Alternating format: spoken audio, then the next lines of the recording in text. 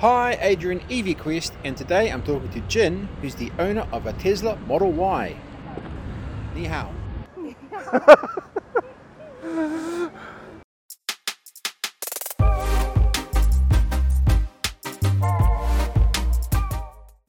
Hello， 我叫静。那我的车是那个特斯拉的 Model Y， 然后是那个长程版的 Yep, and Long Range， 应该是念这个 Long Range， 我不太会念。and how long? 对啊，白色的。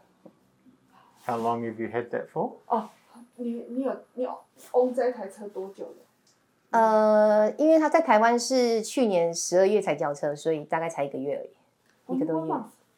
Oh, and Yeah. 之前是开 Model 3啦。哦 before the 3. Yes. Yeah, 对 yeah. 对，之前开 Model 3大概开了1整年，然后我觉得非常的满意，所以它一出 Model Y 我就马上换。换，为什么你要换？因为空间比较大，比较适合有家庭。Yeah, what do you like most about the car? 这台车你最喜欢它的什么？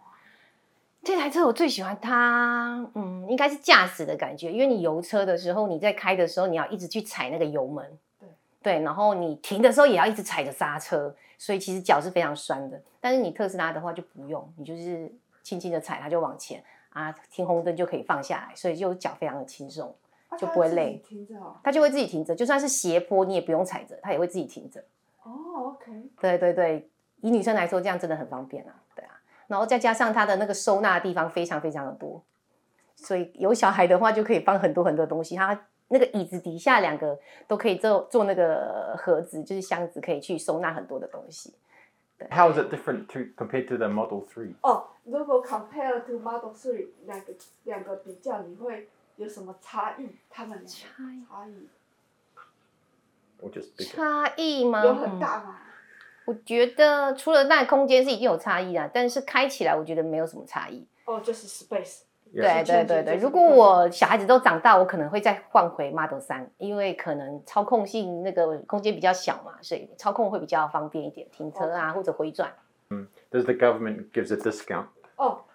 政府给你有折扣吗？台湾的政府好像没有什么给予什么折扣但是只有那个燃料费那一类的比较便宜。对，好像没有什么汽车的，不知道那什么费要查一下。然后电动车有比较便宜吗？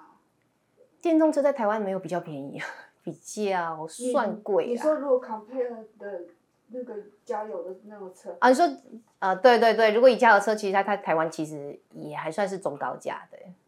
真的你开，所以它不是，我是说开的，如果这样子每个月的那个开销有对，它有一个最大的好处就是它不用维修费，应该说它就只有换一些零件，那零件就是很便宜，可能几千块，它不用像那个传统的油车，你可能每几万公里或者每半年就要回去保养，它没有保养的问题，就是对，所以它就是你就是比如说你刷换的可能就换个1-2千，然后刹车皮啊之类的换的就是很便宜啊，对，所以长期摊提下来就是比较便宜。但是台湾应该还是有个问题，因为大部分老旧的房子，因为大部分都市都是住那个大楼比较多，所以他们充电上会有不方便的地方，所以还是很多人喜欢，但不一定有办法买，因为它怎么充因为我们是住比较都市偏远一点点的地方，所以是透天的，所以就比较没有这个问题。你自己就是买一个可以充电的？对对对，我们就是在自己的车库里面有装一个充电的。对啊，但是现在大概从今年起或是去年起，陆续的大楼才开始有提供它有那个可以拉电的停车的设备，所以老旧的大楼可能他们就得一直要到外面去充电，其实比较麻烦。如果高速公路跟那个平常这个街上的话，开有差别很大吗？会，它的差别很大吗？我觉得在一般市区的道路跟在快速道路开起来没有什么差别。但是因为快速道路可以自动驾驶，所以会比较轻松，可以一边吃东西一边跟小孩聊天这样。你说在 motorway， 比如说在比如说台湾有74快速道路，或者是在高速公路，那其实你就用自动驾驶它，你就可以轻松的做很多事情。对对对对，但是我也没有加购什么 FSD 都没有，就是用它预设就是直线开的这样。Anything doesn't like about it? 他说有没有任何你觉得负面的？有，它的自动驾驶还是不够的。我觉得，有，它的自动驾驶还是不够的。我觉得，因为它的自动驾驶是比较不够智慧，就是有时候会有一些突发状况，他还是会。就是有一些突发的状况，他还是会判断的不太好，所以还是会有一点危险。比如说像上次我就是一直开，然后有一台车就突然突出来了一点，他就是认为那台车停了，于是他就把我停了，在快速道路上突然把我停了，然后还好后面没有车，不然正常来说后面有可能会追撞，所以我就会像这种状况就不是很好，对啊，所以后来就会比较再注意一点这样。OK， Yeah. 因为那个状况是他刚好那个要下交流道，所以会排很长嘛。然后就会停在那边，慢慢的下去，所以又有一个特别突出来，对，然后他就会认为这个状况是不对的，就停了这样。但是它不需要任何保养吧？几乎不用啦，对，几乎不用任何保养。有一些可能会有些故障维修，但是都非常便宜。对啊，我看网络上可能都是几千就是很低啊，一两千、两三千这样。其实Would you recommend the car? 他说你会跟大家推广吗？这个车？会啊，但是因为它毕竟还是偏贵，可能还是要有一点就是对。And did it take long to get after you order? You know, how long do you have to wait? 但是那时候还没降价。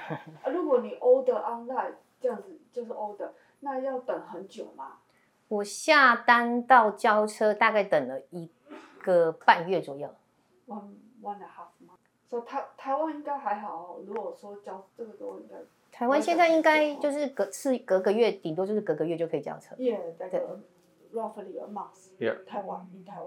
他说你有最喜欢这台车的什么吗？我觉得应该是你说的空间。其实因为台湾的很多其实都喜欢就是很豪华，但是我相信可能喜欢特斯拉最重要还是喜欢那种简约啊，就是他把所有的收纳都有做给你，然后所以整个室内看起来其实是很简约的，它线条或者是它内饰全部都是很简约。我觉得这个是看个人喜好，但我就是喜欢这样的简约。对 ，OK， 干净。我没看过，所以等一下。等一下你们可以看一下这样。而且它真的在台湾来说是很省，比如说我之前1个月油钱大概要6000，现在只要电费800。Any last thought? Anything last thing to say? Anything else would like to mention? 你们要讲什么？还有什么吗？还有什么？没了最重要还是在台湾那个啦，车露营啊。我买这台最重要也是为了露营，就是因为它可以开整个晚上的冷气啊，然后也可以开暖气，所以你不管去什么地方，你可能后面接一个帐篷，那你就可以开整个晚上的暖气或者冷气，不会啊，而且才耗电可能5%不到吧？对，不会坏掉，然后也不会有油烟味啊，然后也不会什么耗电，所以会非常的适合台湾这个很风露营的环境。哇，对 Okay. Thank you. OK， 好。